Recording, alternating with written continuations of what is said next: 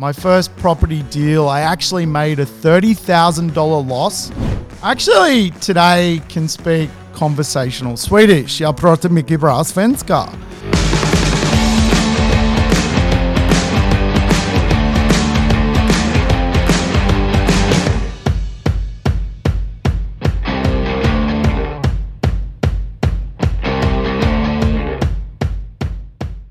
Welcome everybody to the Urban Property Investor Podcast. I'm your host Sam Saggers and I'm here to help crack the code of real estate wealth.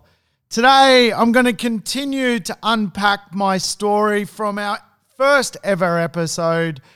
Episode 2 is really about understanding how I went from socialist to staunch capitalist running property businesses across Australia. Today, I come to you as a business owner of Positive Real Estate, and I want to give you a bit of foundation information as to how I ended up being part of the Positive Real Estate family, the Positive Real Estate Group, and of course, have gone on to being a managing partner at Australia's oldest real estate agency, Richardson and Wrench, through the projects division. Today, we're going to explore real estate. We're going to explore my first ever property deal, the things I got wrong, the things I've got right, making money, and of course, changing the world through property, which I think is all of our missions when it comes to being great property investors. Property, of course, is Australia's number one vehicle when it comes to wealth. More Australians have more wealth through real estate than any other asset class. So the study of real estate is ultimately very important for everybody listening. If you've never bought a property, that doesn't matter. Through this podcast, I'm going to train you to be an awesome property investor. If you're a pro, you'll pick up new tips and information in this podcast to learn, adapt, and apply to your real estate mission. Now, I tell you what, today is really about learning more about me, your host, and understanding how I traveled from the poorest boy in my neighborhood to today talking to you as a real estate expert. If you haven't listened to episode 1, I think it's time you go back. You may have seen the title of this particular episode and clicked it. It could be the bait you were looking for in life, but I tell you what, put this particular episode down if you have not listened to episode 1. It really is the foundation for this particular episode. So I would encourage you to go back and go and listen to our first ever episode. So if you listened to our first episode, you would remember my life took me to Sweden and the study of socialism. Of course, I grew up a very poor person in a very rich world. I had both a rich dad and a poor dad. If anyone's ever read the book Rich Dad, Poor Dad by Robert Kiyosaki, I didn't really have to read the book, I lived the book. And growing up in a world where I grew up, I actually realized the only concept I did know was the idea of money, the idea of working hard, investing principles to make money. But I wanted to venture out and see the new world, see a different type of way of living. And for me, having a background with friends who were Swedish, I decided to try socialism. And as discussed in episode 1, I moved over to Sweden. Actually, today can speak conversational Swedish. Jag pratar mycket bra svenska. So for all my Swedish friends out there, I tell you what, when I've had a few lagers, I'm bloody good at Swedish. But my year in Sweden absolutely changed my life. As I mentioned in episode 1, I got to live with migrants and actually understand that the world is a pretty nasty place. And if you can start to walk in another person's shoes, you can really comprehend that some people have to do it tougher than others, but there is a way forward for everybody. And for me, the foundation year I had in Sweden, the gap year, if you want to call it, living as a migrant in a very horrible kind of place, really reframed my well-being when it came to understanding that places actually matter. People matter, but places matter too. Now, I want to paint the picture for you. Picture the Soviet Union and apartment complexes which were just dour and horrible. This is really what apartment living was like as a migrant in Sweden. The accommodation was very pleasant inside, but outside just very dour. So I became a socialist, living with migrants. And for me, the experiment of living the socialist way was an awesome thing to go through. But I tell you what, I soon realized I could not do it. Things started to upset me about living the socialist way. And of course, if you don't understand the socialist dynamic, well, it's pretty simple. Rich people and poor people are not meant to be. Most people are meant to be the middle class, and the middle class is meant to just serve the state and live a fairly decent way of living. People weren't meant to think outside the box. Simply put, most people were designed to just go to work, pay great taxes. They were socially engineered to be responsible. Swedes are awesome people, but they are socially engineered not to be entrepreneurs. They are engineered to play it safe, to drive the Volvo, to ride the bicycle, to have a very pleasant life. And of course, you can think of the great Swedish brands around the world just to think about it. Think of IKEA, just how practical IKEA actually is. IKEA is in every Swedish person's house. They all have IKEA furniture. It is a system which works, but it's a system that doesn't work for the entrepreneur, right brain kind of person who wants to get out there and change the world in their own way. For me, my first examination of Swedish society was something which I thought was just amazing. When you go to the bottle shop in Sweden, you go to a system called Systembolaget, and to buy a bottle of beer, you actually have to hand over your tax file number. Your tax file number, your ID number actually is recorded. So how much beer you drink, what kind of wine you buy. The state fundamentally knows everything about you. So of course, here in Australia, we would probably be in uproars at the civil libertarian things that you're giving away to the government. But in Sweden, it's a functioning society. It works. But for me, I soon realized I was a business person. I was an entrepreneur. I couldn't actually toe the line and be a company worker, a person who really was socially engineered just to go to work every day and pay my taxes and go home and call it a day. Little things frustrated me in Sweden. The fact that you couldn't get home delivery on takeaway food didn't make sense to me. Why hadn't someone started a home delivery business to bring people food? All sorts of little dynamics were playing in my head. I could start a business doing this or that. And Sweden was really my wake-up call to coming back to Australia and designing my own life through business as much as designing my own life through property investment. It was the year that I spent learning another system that really allowed me to come home and start a life as a business person.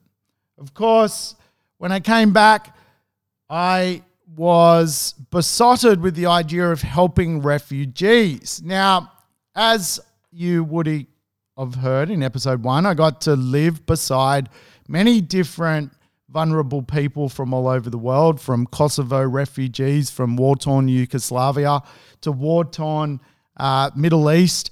I was living with them. I was partying with them. In fact, I used to throw parties for refugees on Saturday nights in Sweden because I felt so bad for them. I used to ring my rich mates in London and say, I tell you what, why don't you come over here for the weekend and let's throw some parties? And we used to throw the biggest parties the world has ever seen in Sweden for refugees. They used to have a bloody good time.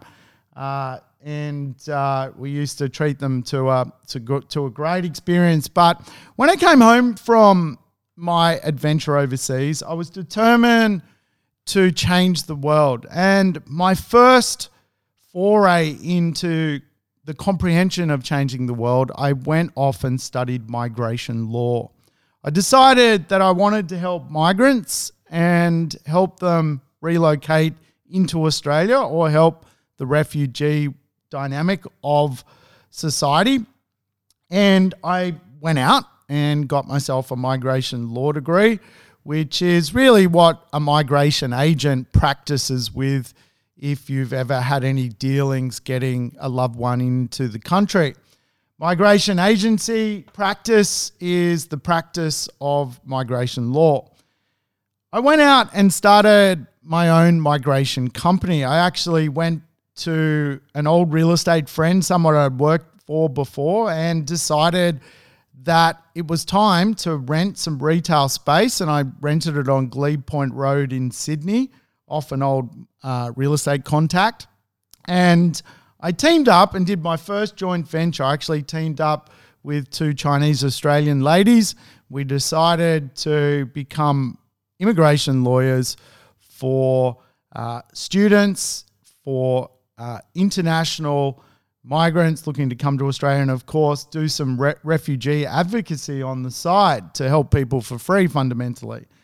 And we began and we got customers and we started certainly helping people. I remember helping Hazari Afghanis. If you've never heard of an Hazari Afghani, they are kind of the indigenous person of Afghanistan, and at the time were very much affected by some of the problems in, of course, a Taliban-run Afghanistan.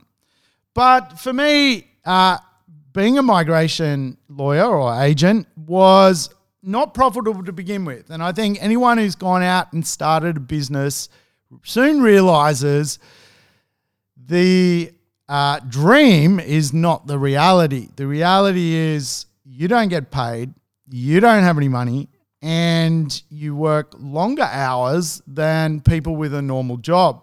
You quite often question your own sanity. What am I doing this for? Why am I working twice as long as anyone else doing something that doesn't pay me absolutely anything at all? In fact, for my early years of business, my first 7 economic years of my life, I was broke. The balance of my economic life, rich.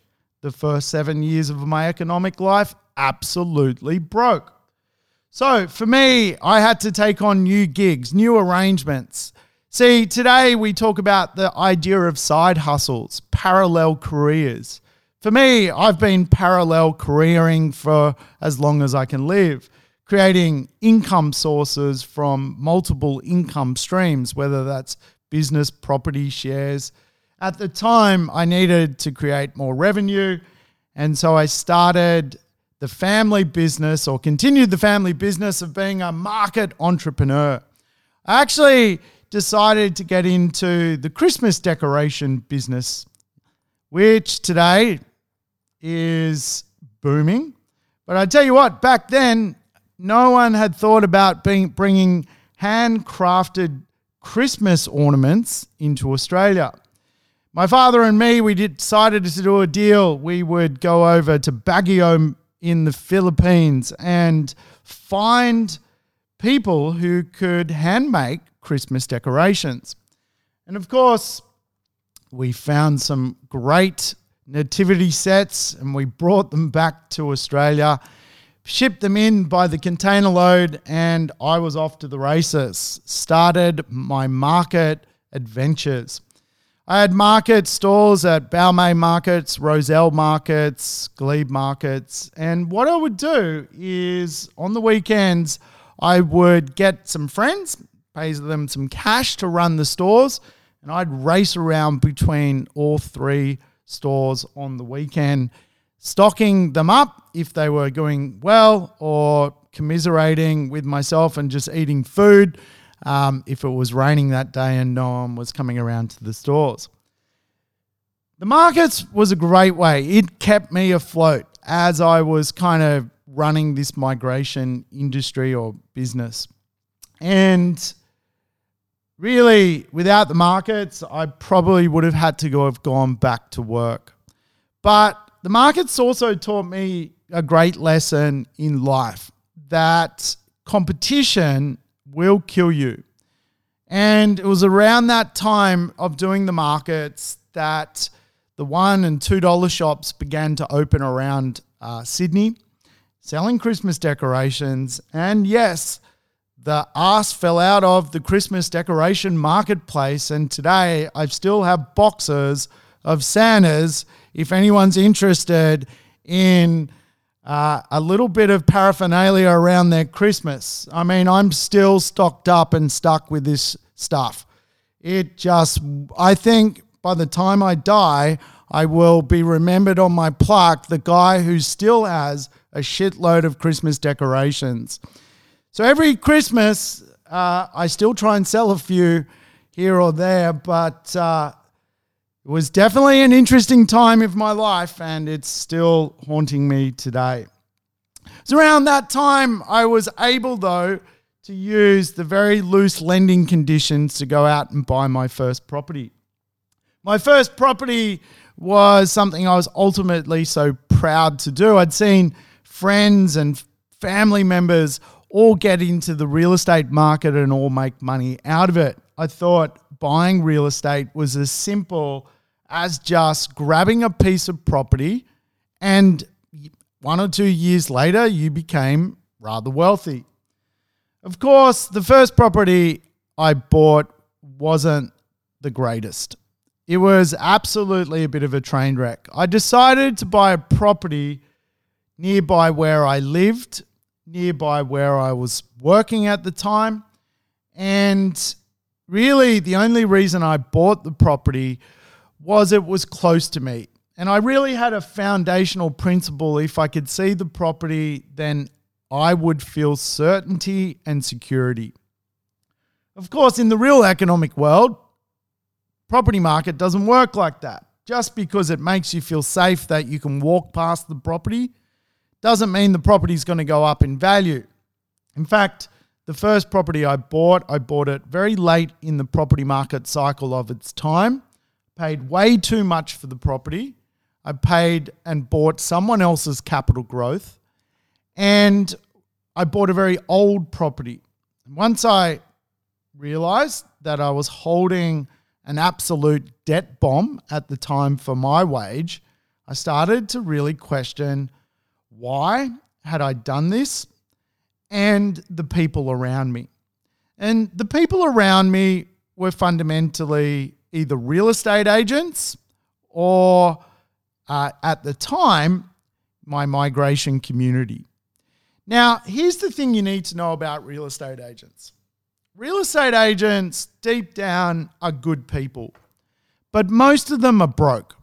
Most of them don't make more than $50,000 per year. Most of them actually don't even invest in the asset class that they sell. Most real estate agents do not own real estate. They may own their family home, but most real estate agents are not investors. My first experience at buying property was being mentored by other real estate agents who don't own real estate to go and buy real estate. Now, this played on my mind. This fundamentally tortured me at nighttime. That I had listened to people who had no right to give me a lesson. And I think most people can relate to that. Most people really do surround themselves with people who perhaps with the best intent and the best love give really bad advice. I know, speaking from experience, that most of my friends and family are really not wealth people. Yet everyone seems to carry an opinion around wealth. So why do we listen to the wrong people? Why do we let people enter our world which are going to actually accidentally cause us disharmony and even harm? For me, I listened to the wrong people, people who were real estate professionals, who did not own real estate, who had never invested in real estate. And it took me to a place where I bought my first property and made my first big error as a real estate rookie. Paid too much for a property, bought something which was falling down. Within a matter of months of owning the property, I soon realized this thing is going to cost me an absolute fortune. It's going to take every spare cent I had and absolutely cause problems when it comes to my income situation. And my income just literally, I started to have none because it was being poured into this property. I'm sure a lot of people have been through this situation. You have to make a business decision. Do you keep the property? Do you soldier through? And for me, I decided to move the property on, give it back to the market. My first property deal, I actually made a $30,000 loss on the property deal by buying it for too much and then reselling it as a loss. The experience, though, was a really good experience. We all pay for education in one way, shape, or form. And for me, that $30,000 loss was probably the greatest education piece I could have asked for, because it actually meant I went searching for a better way of doing things. And the lesson, well, it really taught me what a good property was, what a bad property was, that we all will pay for education. We're either going to do it through mistakes or we're going to do it through actually buying the right education to begin with. And that real estate is all about collaborating with the right people, not the wrong people, for the right results when it comes to making money out of property. So it was very serendipitous that I got to meet Jason Witten. Jason Witten and I have been in business running property, finance and education companies for now 17 years. When I met Jason, I kind of realized I'd met a billionaire in the making. And for me, I just thought if I could hang around this guy long enough, something's going to rub off well for me. I literally knew that this mastermind of business was someone I just needed to ride the coattails of, and I could get where I needed to go in life. And today, I'm still riding Jason's coattails. He's still a mastermind of business and certainly someone who's inspiring. So make sure you check out his podcast. He does some great conversation pieces with many of the best people in the industry of real estate, many people who are buying real estate and building their own quality property portfolio. So check out Jason. He's an absolute weapon. Jason taught me one of the most fundamental business principles. You don't get rich out of starting a business. You get rich out of changing an industry. Together, we decided to change the real estate industry. And of course, for me, having market stalls, having my migration business, I soon realized they were just businesses. They weren't changing the world. They were just another layer of business. Remember, you don't get rich from starting a business. You get rich from changing an industry. So for me, after meeting Jason and working within all three businesses, migration, property, and my market Christmas debacle, I decided it was time to team up with Jason full time. And within months of Jason founding the business, I came on and eventually took up a partnership alongside Jason to run Positive Real Estate, which today really helps thousands of people transform their life through the property industry. We literally were pioneers in our time, revolutionizing real estate at its core. We're probably pioneers when it came to being Australia's first buyer's agents. We were part of a select handful of people which started out working for buyers, finding them deals. We literally were one of the first teams to ever cross borders and find real estate for people who lived, for example, in Sydney and Western Australia. We'd find them deals in South Australia and Queensland. And we would get out and about and put together some of the most interesting opportunities at its time. And so it was absolutely an awesome time for us. Our foundation years were all about creating a niche. We weren't making any money, but we were certainly on a bit of a mission to change the way real estate works. And of course, back then we followed the model of find high cash flow, high returning real estate. At the time, we were both broke. Literally, Jason's probably got some great stories about how broke he was. And I'll tell you what, for me, probably the lowest point of my life was searching for coins in my sofa to eat.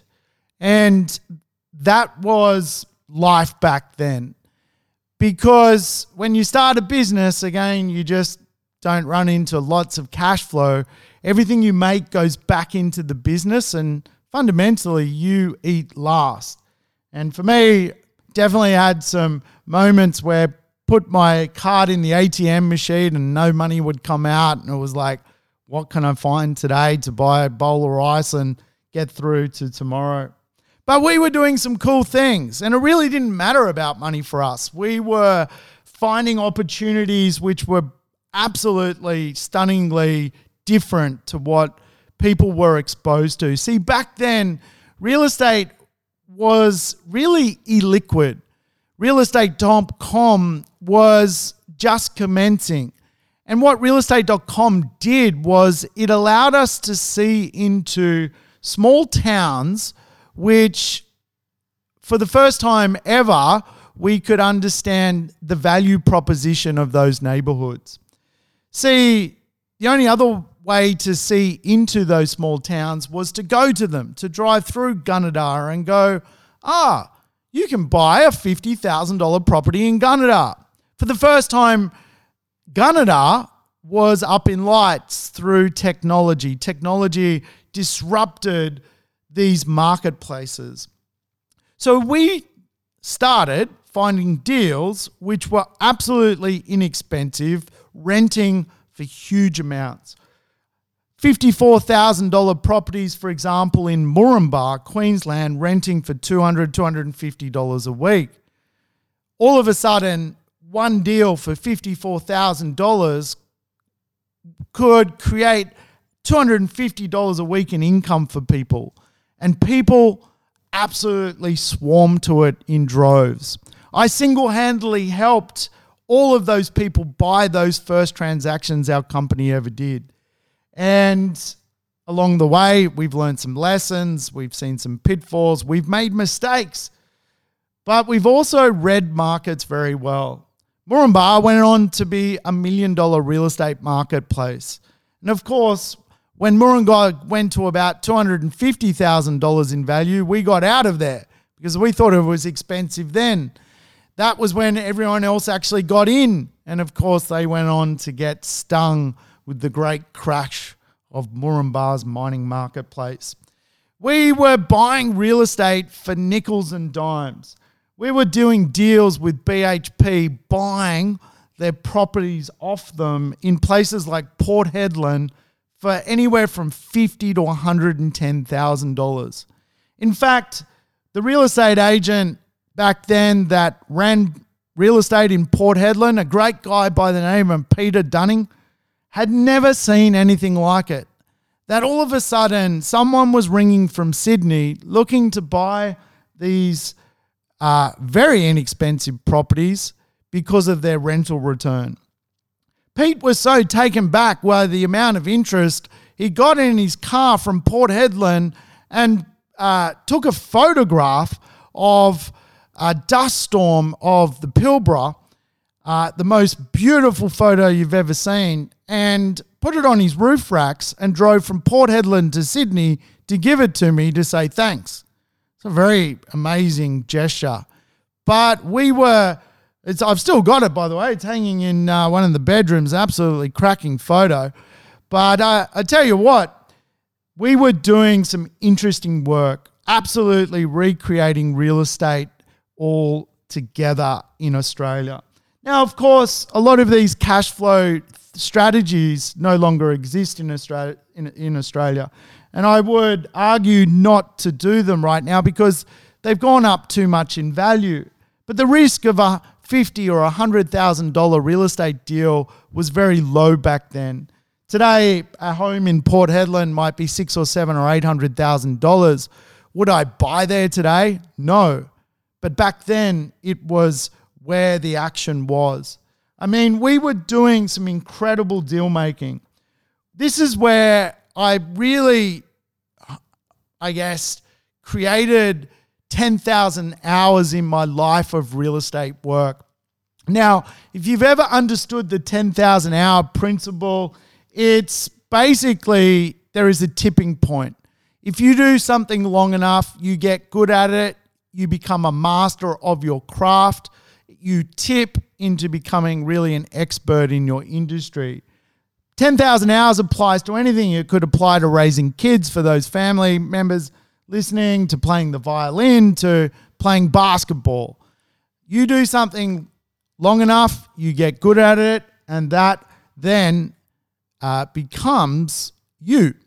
And of course, for me, I did all sorts of strategies from subdivision to development to finding these cash cows in crazy places to strata titling real estate to off-the-plan opportunities to constructing brand new properties to even optioning properties and moving forward through life. I mean, Jason and I did some incredible deals ourselves. We bought on option deeds, which is just basically the right to buy property without having to settle it. We bought 15 properties in Moree. I mean, Moree is in the middle of nowhere. The only thing good about Moree is the artesian spring water baths that people, or particularly older people, go to fix their bones. It's the only reason you would go to Moree. If you had arthritis, you would love Moree. If you don't have arthritis, you don't love Moree. We bought a property on a deed for $1.5 million, paid $19,000 to register the titles. We got an uplift of $1 million. We made $1 million out of a place which fundamentally no one would ever go to unless they have arthritis. We discovered real estate. We discovered the wealth guide to real estate. And for me, I remember when I got back in the game, and it really taught me some valuable lessons around how real estate really works. Real estate is a monopoly board. After losing all of my money in my first real estate deal, money I'd spent years saving, I saved $30,000 from wages, hustling. I mean, that is a lot of money. How could I do that again? Well, within 18 months of losing money on my first transaction, I'd saved a bit of money, but I also got into hustling. And I remember a mate of mine and me, we found four houses that the Western Australian Housing Authority wanted demoed and removed from the land. They put out a tender. Could someone come and remove these properties? The houses online look great and they weren't really demolition worthy, but the government wanted them removed and they were asking for tenders and for builders to tender to take the properties away from the land. And of course, me and my friend decided, why not? We've got nothing to lose. Let's tender for it. We're not builders, but they may never actually realize that. So builders put in their tender quotes. They were anywhere from $30,000 to $100,000 to remove the 4 homes. We put in our quote and we quoted $5,000 to buy the homes off the Western Australian government. And of course, lo and behold, we won the tender. Then it was like, shit, what do we actually do here to get rid of these houses? We're not builders. We don't know anything about demoing homes. And of course, we were given 60 days and a rather official government letter that we needed to stump up and move these homes or risk being fined for some sort of breach of tender dynamics. So all of a sudden, we had won this tender. We owed the government $20,000. We had nothing.